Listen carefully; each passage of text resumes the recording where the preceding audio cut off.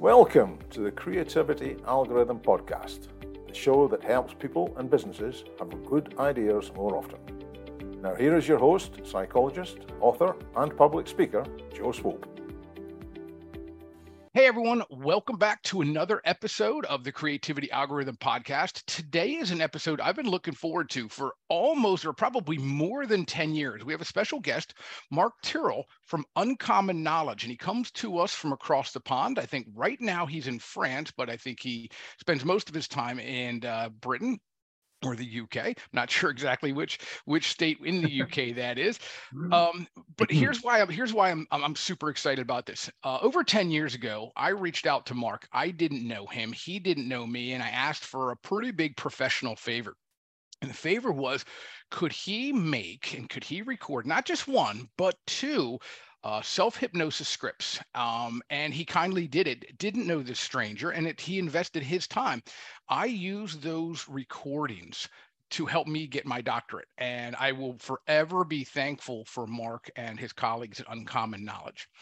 Now, before I'm not done complimenting Mark and his colleagues and his work at his company, Uncommon Knowledge, because not only did I use him professionally, but I used him personally. I'm a big fan of it and a customer who's bought many of his scripts. Now, let me explain what Uncommon Knowledge is. Their website is hypnosisdownloads.com. And they have a huge inventory, a huge menu of MP3s and recordings where a person can, just for a small fee, download a 20-minute, 30-minute, or 15-minute episode or recording on something that they might want to work on, something they might want to improve. Now, I'm not going to tell you exactly what I've downloaded because I don't want to get too personal, but I will say it works. And here's my evidence. And many of y'all know I'm a little bit off, but here's my true evidence that this worked. My two front teeth are fake. And the last time I had dental surgery, I didn't have any chemical anesthesia. I was sitting in the dentist chair. What should have been an hour and a half long procedure was 40 minutes because they didn't have to sedate me. They ground my two front teeth down to the root and had to totally rebuild them, including putting a metal rod into my gum. And so I was 100% comfortable the whole time. The dentist at first thought I was crazy, but it worked. And if it can work for me, I swear by the products of Uncommon Knowledge. So hopefully that's a good enough introduction, Mark, and welcome to our podcast. Oh, thank you very much, Joe. That's a great introduction and a sales plug as well. so I appreciate that. And your teeth look great, by the way. Well, thank you very much. Thank you very much. I got them kicked in a karate tournament when I thought I was a tough guy, and I quickly learned that I'm not a tough guy. Wow. So, so. Let's follow up on that, Mark. If you would, if you feel comfortable, please, tell us a little bit about yourself, what you do, or anything that you want people to know about you or Uncommon Knowledge. Okay. Well, the site that you were referring to is hypnosisdownloads.com. Oh, I'm sorry. That's all right. And we've got over 1,000 downloads on different problems, nuances of problems. And each new title comes from a suggestion from one of our customers, Then we'll look at the suggestion, see how sensible or realistic it is, see whether there's any research that backs up the use of hypnosis for that particular issue. And if there is, or if it seems to be grounded in some kind of reality, then we'll sort of write a script around that and record the script. And the audio is on the site. So that's kind of the site. We've been running that since 2003. Prior to that, I work as a psychotherapist, hypnotherapist, psychology trainer as well. So we also have a platform, unk.com, where we train pre-existing therapists to augment their skills in the treatment of post-traumatic stress disorder, depression, smoking, addictions, and that sort of thing.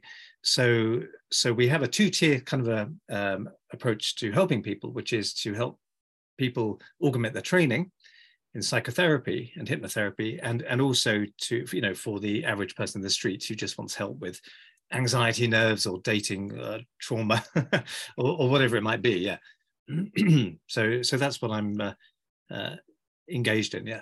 That's fantastic, and I will certainly put the links to your sites in the show notes after the recording's done. I don't know if this would be inappropriate to ask, but you and I have shared a couple of good laughs before we started recording anyway. How can you share with us some of the more unrealistic requests someone might have had for a hypnosis script or a recording? Yeah.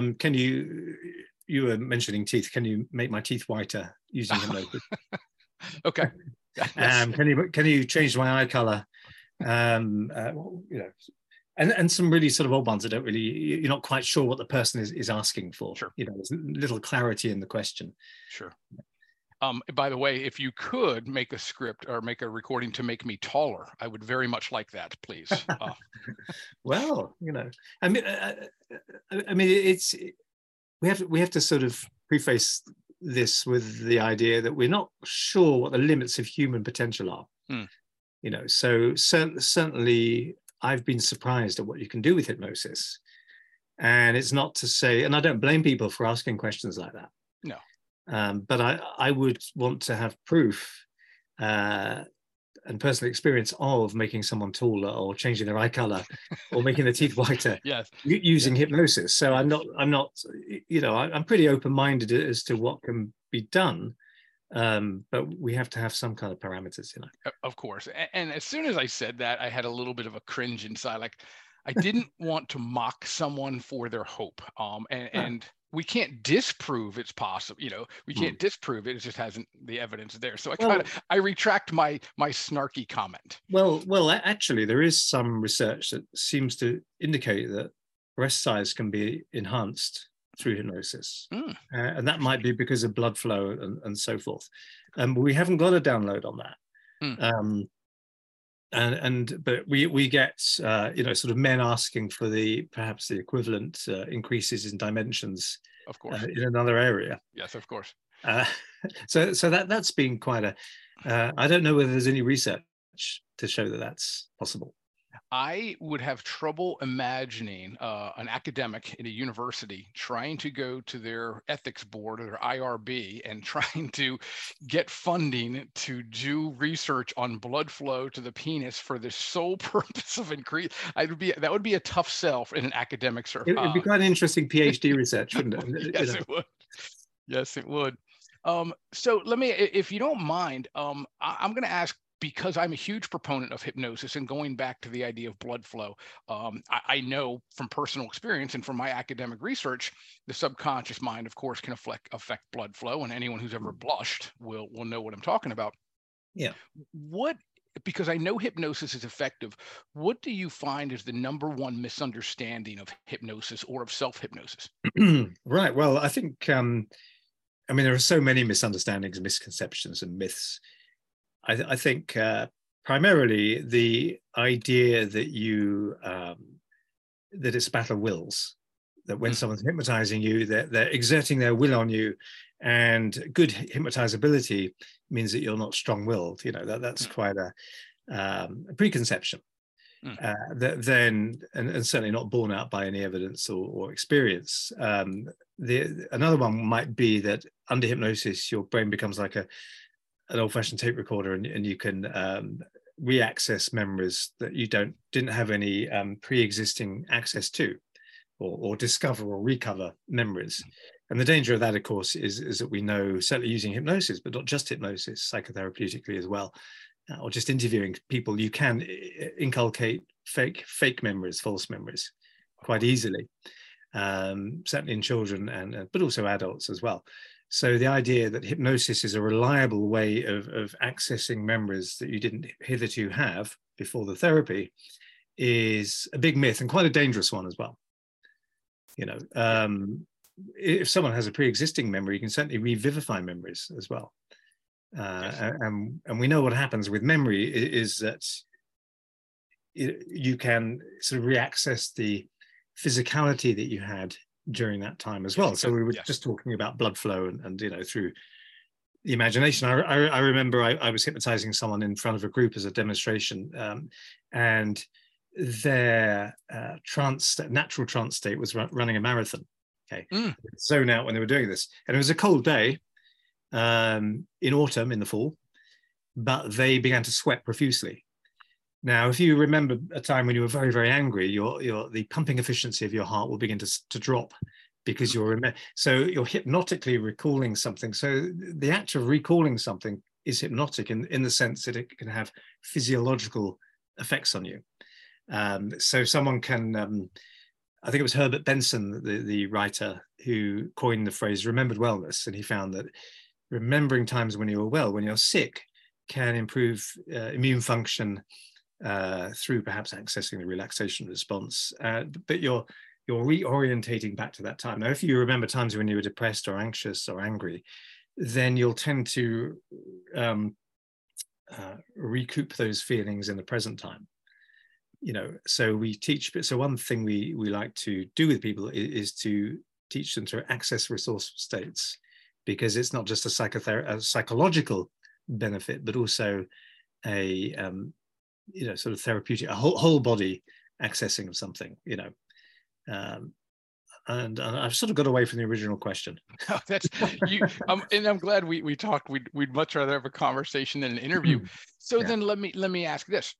I was going to ask, could a person be, and from my training or from what I know, while a person can have a suggestion after one hypnotic instance, one hypnotic therapy session, from my understanding, the more you do it, the better it is, like anything.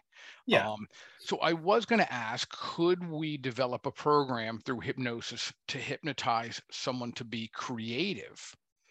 But I think going on your last couple ideas of having someone remember or access when they were, last well, when they were having a good feeling in there, that helps their healing. What if we could hypnotize or ask someone to access the last time they felt creative? I think that would be a very good use of hypnosis, and certainly I've used that with people. So I've had people with writer's block or musicians, who weren't composing so well anymore, and by reaccessing times where they felt free and open, and were making connections and in flow, in the state of in the zone, in the state of flow, where they seem to just draw down something from somewhere else, because when you're being creative, it doesn't really feel like you start to feel, I think, and lots of people have said this, like a medium for something else, like a conduit, or a river taking the water from the mountains into the sea. The water doesn't come from the river. And I think when people are being creative, it feels like that to some extent, that they are just accessing something. They've tuned into something that's greater than themselves. And oftentimes people don't know how they were creative after they've been creative. You think, where did that come from? Yes.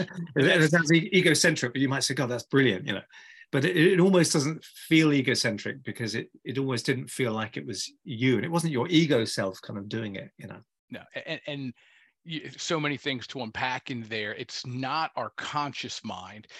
If you go back in classic mythology, some people say it's the muse that would give you the inspiration. Other people will say it's a larger collective unconscious. I'm kind of coming at it from, it is your unconscious mind that is a warehouse of who knows how many facts and figures and ideas and experiences. And behind the scenes, it's just assembling things, and periodically it hands something to you. And it oftentimes hands something to you when you're distracted, when you're relaxed. That's just how the brain works. And I think we have a human need for completion. So if you and I were chatting about a movie that we'd seen, and we didn't have access to Google to check, and we both loved the movie, and we were trying to remember the actor's name, and I have amnesia for the actor's name, and then because I have amnesia, and amnesia is infectious, now you can't remember their name either, and it really bugs us, but it's not important. But then, and we forget about it consciously, but all the while now we have a loop that's being begun. We need to switch off the circuit. The circuit's now in motion, and it's still working away. And 3 or 4 hours later, the name comes into your head, Richard Burton, and it's such a relief. But it didn't matter anyway, and you feel like calling me at 4 a.m. in the morning. because we don't know our time zones. We don't know our time zones. It's a terrific relief, but on a more important level, if someone's trying to discover something, I think it was Kekule who discovered the structure of the benzene ring, wasn't it? Mm-hmm, mm-hmm. And he'd been working on it consciously, and then I think he'd had a couple of brandies sitting by the open fire, and he started to snooze, and he sort of hallucinated hypnotically or hypnagogically, snakes going around in circles, biting their own tails. Yes. Of course, he suddenly realized in a eureka moment that the structure of the benzene ring it was spherical. Yes. So, Einstein daydreaming of flying on sunbeams, and Archimedes in the bathtub, Yes. running naked through the streets, shouting eureka, getting arrested. So certainly that does seem to be the way creativity does seem to come from the unconscious mind, a prepared unconscious mind, I might say. Of course. And I think the preparation, we all have to put in the hard work. We have to have a bank of knowledge. Very few of us, I don't think anyone can have a eureka moment about a time machine because we don't have the assembled knowledge yet. Yeah. But hopefully that will have. And history's filled with people who it seemingly came out of nowhere, but we discount the decades of hard work they had put in before for their unconscious to assemble it. Yeah. So it takes them 30 years to become an overnight success. That's very, very true. Very true. I've listened to many of your recordings. So I'm going to ask a tough question for you. Not too tough, not too personal. Do you think you're creative? And please talk about why. Well, it's a very un-British thing to sort of sing your own praises too much. I know it is, and that's I'm loving making you squirm right now. Squirm. And also, there's always room for improvement. But I think I probably am in the sense that I'm often trying to see a slightly different angle to something, even a conversation, and trying to perhaps find a funny element to something. Hopefully, not too much. Like when someone's giving you bad news, but you're so I think there's an element of that, and I think perhaps linguistically I do a lot of writing, a lot of blog writing and stuff. But I kind of see creativity. If we define what creativity is, it's perhaps taking two knowns to make a new unknown. Yes. Okay, to paraphrase. What's his face is going on. Known unknowns and was it Rumsfeld, something like that? Yeah, I think it was. Yeah. So you're taking two knowns and you're producing from them a new hitherto before unknown. Mm-hmm. Okay. Mm-hmm. And I also see creativity as in a sense problem solving. So I'm reminded. There's a sort of famous example of this. Whereby it was a castle in present-day Austria. I think it's Horowitz Castle in present-day Austria 300 years ago.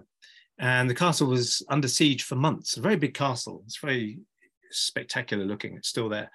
And the invaders had surrounded the castle and cut off all food supplies for many months.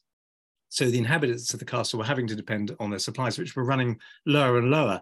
Now, the invaders of the castle, or would-be invaders, were sort of running out of time as well. They had to go off and do other important things in other parts of the kingdom and so forth. So they're at a stalemate. Now, but unbeknownst to the invaders, the garrison of the castle was running out of food. And they were down to their last ox and the last barley.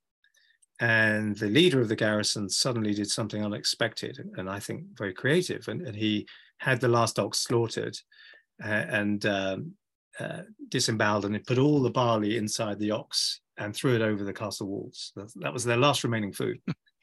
And of course, when the invaders saw that, they saw it as a signal that we've got so much food, we can afford to throw away food. So you might as well leave because we're not giving up anytime soon. So they left the situation and the castle was saved. So I think one way of being creative is to think, what is the very last thing that I should do in this situation? Maybe that's the thing to do. I'm reminded of an old Sufi story as well, in which a man in the days before banks, when everyone's money was a lot safer. He decided to go on a pilgrimage, and he heard that a particular storekeeper was trustworthy, and he could leave for a small fee his worldly belongings with this guy, his gold and whatever savings. So he did that, and he went on his pilgrimage, came back, and he went into the store, and he came time for him to get his valuables back, and the storekeeper pretended he'd never seen him before. He said, "I don't know you. Who are you? Get out of my store. I don't have any of your property." And the man, threatened violence, and he didn't know what to do. And he appealed to other people, and no one had seen him leave his precious valuables with his storekeeper. And he was absolutely at a loss how to solve this problem. And he was sitting dejected by the side of the road, and a little old lady came up to him, a little old woman, and she said, "What's troubling you?" And he explained his predicament, and he was down to his last few nickels, And she said, "Well, if you give me your last few nickels, so that's one thing, I have to take a risk on it, being creative. Mm-hmm. If you give me your last few nickels, then I think I can solve this problem for you if you do as I instruct you to do." And so a couple of days later, this old lady appeared in the shop with these big barrels saying that they were full of gold. Okay, these big cases. And the man, the storekeeper's greed got up, and he looked very excited. And she said, "I'd like you to store all my gold while I go away on a pilgrimage." And he said, "Certainly." And just at that point, as instructed, the first man came back into the store, now again asking for his valuables. And of course, the storekeeper, not wanting to appear in front of the old lady, to be distrustful, immediately gave him his valuables back. And at that point, the old lady told the storekeeper that her chests weren't full of gold, but they were full of dirt and earth, and they both left. And that's how he got his valuables back. Well done. Well done. Now, to me, that's quite a similar pattern to the Horowitz Castle in present-day Austria, whereby something quite... so you don't necessarily solve problems the same way you got into the problems. That's the thing, by muscular force. Sometimes you have to think outside of the box. Now, I know I'm rambling on here, but you asked me whether I'm creative. I did solve a problem a little bit like that once. And I don't know how this story is going to reflect on me. But one thing about creativity is that one thing that blocks creativity is caring too much how you come across to other people. And in my early days as a hypnotherapist in 1993, I ill-advisedly signed up to a I don't know, $100 a month in American money, which is a lot of money to me back then. Sort of scheme whereby I would be advertised supposedly in clinics, in doctors' clinics, for my services. I signed up, and then I realized that it was too much, and other people had said it was a con, and I couldn't get out of it. And I thought, how am I going to get out of it? I just stopped my bank payments to these people. They kept phoning me, and in the end they said they were going to come around, and so I got myself into a stupid situation. I was trying to get out of it again, and there was no real legal precedent for me carrying on paying them the money, but they were threatening me with all kinds of stuff. So anyway, I agreed, okay, you can come round, and two of them came round rather threateningly, and I thought, what do people not want to be involved with? People don't like insanity. If you act mad, then people don't really want to have anything to do with you, because they just think you're crazy. So and I remembered someone I knew had been mugged and started behaving insanely, and the muggers left him alone. It's a mixture of respect of the insane and fear of them, and just not wanting to go near them. So I rolled up one trouser leg, what you call pants. Okay, pants in the UK is underwear, but so I rolled up one pants leg. One foot had a sock and a shoe on, the other was barefoot, naked from the waist up, not the waist down. And I was wearing a hat, a strange sort of hat, bowler hat, and I invited them in, and they looked, and I sat them down, and I said, before we do anything, I want to read you a poem. And I'd written this poem, and it was all about how I'd rather be executed than give these con men 1 penny and all this sort of thing. And it was mad. It was absolutely crazy. And they sat there with their jaws wide open. And at the end of the poem, they just left hurriedly. And the last thing that one guy said to me is, "What worries me is that you're going to be let loose working with the public." Brilliant. But I never heard from them again. And I could see that one of them was kind of angry with the other one that had signed me up on this scheme. What are you doing signing up such a lunatic on our scheme anyway? The guy clearly hasn't got any money and he's clearly insane. And it solved the problem. And I never heard from them again. Now that to me was quite a creative use, because I could have argued with them or threatened to sue them or countersue them or whatever. So I think that was my, and since then I've never done anything as crazy as that since. But you certainly have to be creative when working with clients sometimes to help them overcome difficulties. So I suppose from that point of view, I can be creative as well sometimes. And that is a perfect segue. It's a great story. And I think perhaps you could have even pursued them and said, "I really want to advertise for you and your services." And I bet you could have gotten them to pay you even more to not pursue them. Yeah, exactly. I haven't told many people that story because I don't know. Some people are very judgmental and they think, "God, this guy's an absolute lunatic." But you have to do that sort of thing sparingly, I think, in life. Yes. If you do that sort of thing too much, then people look out for it, and they do actually start to believe in your acting. Mm-hmm. Mm-hmm. Your creativity. I mean, I can vouch for it, and for those who are listening, please, not just for your own personal improvement, or if you're just curious about hypnosis, but as an artist, Mark, your metaphors and your analogies in your recordings really help the unconscious play and help the unconscious relax. So when you're coming up with your scripts, your metaphors, your imagery, how, when, where, why, if you wouldn't mind, describe your process to access the creativity that allows you to make these recordings. Okay, well, I mean, certainly when you're using an analogy or a metaphor or simile or something in hypnosis, as in writing, then you want to avoid cliches. Mm. Now, if the left hemisphere of the brain loves cliches and deals with them and uses cliched metaphor a lot, the well-trodden path, which is a cliche. Mm-hmm. But the right hemisphere tends to like newness and freshness, and this is a very broad brushstroke sort of description of hemispheric differences. But as Ian McGilchrist, the writer of The Master and His Emissary, all about the hemispheres, sort of wrote, the two hemispheres do the same things, but they do them in different ways. That's the thing. So the left brain does do metaphor, but it tends to do them in very clunky kind of ways. So I like to use when you want to break a pattern, a psychological pattern with somebody, you need to defamiliarize the pattern, because otherwise they stop listening. So for example, with when I'm working with a smoker, I might talk about more about relationships than smoking. I don't even talk about smoking. I might talk about the deal. There's a video of me working with a woman for smoking, and she smoked, I think, 40 a day. Was it more than that? I don't know. But anyway, she smoked a lot and for a long time. And I was saying that certainly she should smoke if the deal is worth it, And she hadn't really thought of it as a deal. And I said, let's look at the deal. What does it get from inhabiting you?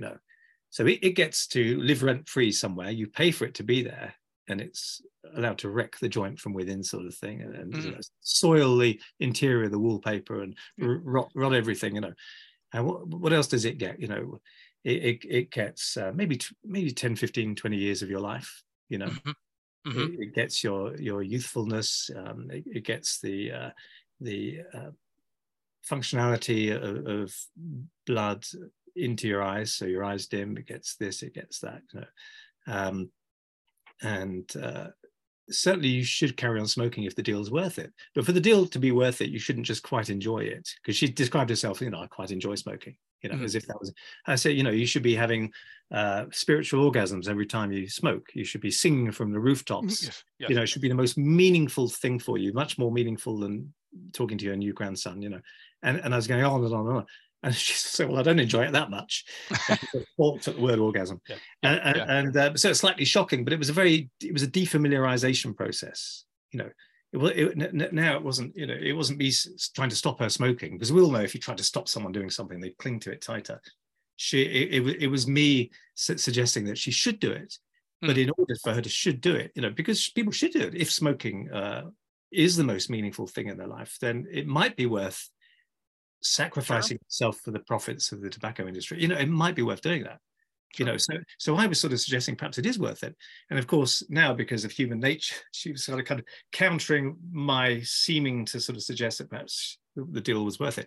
So that's a kind of new way of looking, and that sounds insane out of context as well. You have to see a whole session really, but to get creative, I might. Well, what you find when you're working with a client is that ideas just tend to come to you. You don't quite know why, and it's because you're focused off the self, I think. Yes. You're focused, you're in the zone, and you're focusing outside of yourself, and you find that by thinking about yourself or thinking I must be creative, you kind of block the process, paradoxically, because self-focus doesn't tend to produce the state of being in the zone or in flow. And one thing about doing therapy is that you become totally absorbed in the other person. Hopefully not in a creepy way, but you are. So that's one thing. If I'm sitting down to write something, and I want to be creative and avoid cliches and too boringness, I might do a little task like Wordle or something like that, which you can sort of do. It's challenging enough, and it can give you some sense of mastery, hopefully, that you can actually do it. And research actually backed that up as well, that doing a small task that you can master, that kind of ups confidence in the moment a little bit as well, a feeling that I've achieved something here, does tend to help people perform more creatively in tasks that the research has set for them. So doing something simple like that might be a good prelude to being creative. I think just a crossword or Wordle or Sudoku, which I've never done because numbers aren't really my thing. But that, something like that, research would show that, can make you more creative before doing something that you need to be creative for. And you have said so many things in there that I personally agree with. I independently have found the research agrees with. So you forestalled my next question because you answered it perfectly. I've said it before. I call it distracted engagement or relaxed engagement. It's not going to come from watching TV because your mind is not engaged. You're a passive recipient. But if your mind is active, but not on the here and now, or not on your goal, that's the situation. And I'm not telling you something that you don't already know, whether it's gardening or running, or even just doing menial tasks around the house where your mind's drifting. That familiarity and relaxation invites that thing to pop into your mind. Absolutely right. I think. And being sort of relaxed, but also doing something new as well, doing new things. And because it does seem to be that all fields of knowledge are in some way connected. Yes. As above, so below kind of thing. And so going. I remember being in New Delhi in India, and I went to see this incredible structure, and I was amazed and blown away by the tour. And I think the tour guide said something about the architect of this had described the theory of relativity sort of 400 years before, or something like that. But anyway, on the coach driving away from it, I wrote an entire blog about the importance of the past and not assuming that we know more necessarily in all kinds of ways than we did in the past. And it's quite a popular blog as well when I published it a few years later after I'd written it. But I wrote the whole thing on my phone, because I was just swept away by it, and it was something in me, and it had to be written out of me. Like you have to remember the name of the movie actor. Yes. That something has to be written out of you. So sometimes you get this creative urge where you just have to compose the music, or it's demanding to be born now. Yes. Yes. And that's you can't always allow for that, but by doing something or going somewhere new, you're opening yourself up to new impacts and new sort of creative connections. So, and being in a rut and doing the same old routine day by day doesn't necessarily foster creativity. Yes. I think. Yes. I 100% Agree.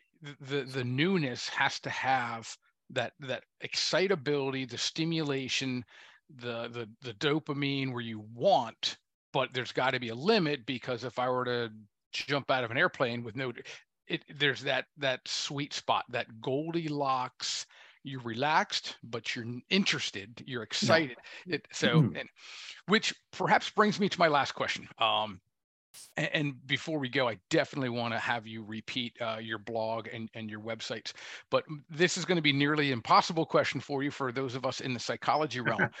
But because of your expertise and your decades of working with it, if possible, could you describe the subconscious in a short, maybe one sentence? How would you describe the subconscious to someone who doesn't know too much about psychology?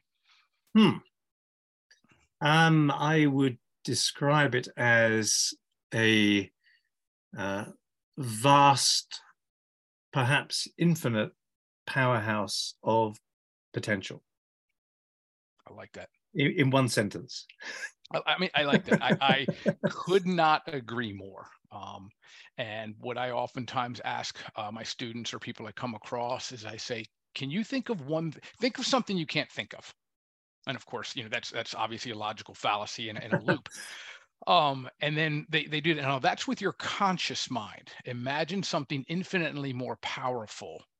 What can't that think of? What can't that come up with? And so that's really what I'm trying to help people harness with this whole thing. Yeah. Well, Mark, let me tell you, I really appreciate your time. We've had some good laughs, and there's a lot to unpack for me and for those who are listening to this. So I really appreciate your time. Before we go, if you would not mind repeating where people can find your blog and your recordings and the work that you've put out there, please. Okay, well, my blog is Uncommon Knowledge blog, which is Unk blog. So it's UNK/blog, Mark Tyrrell, which is MarkTyrrell. We have our hypnosis site is hypnosisdownloads.com. And or Uncommon Knowledge is our other site. So if you just put in Uncommon Knowledge, perhaps my name as well. And that's where you'll find us. Great.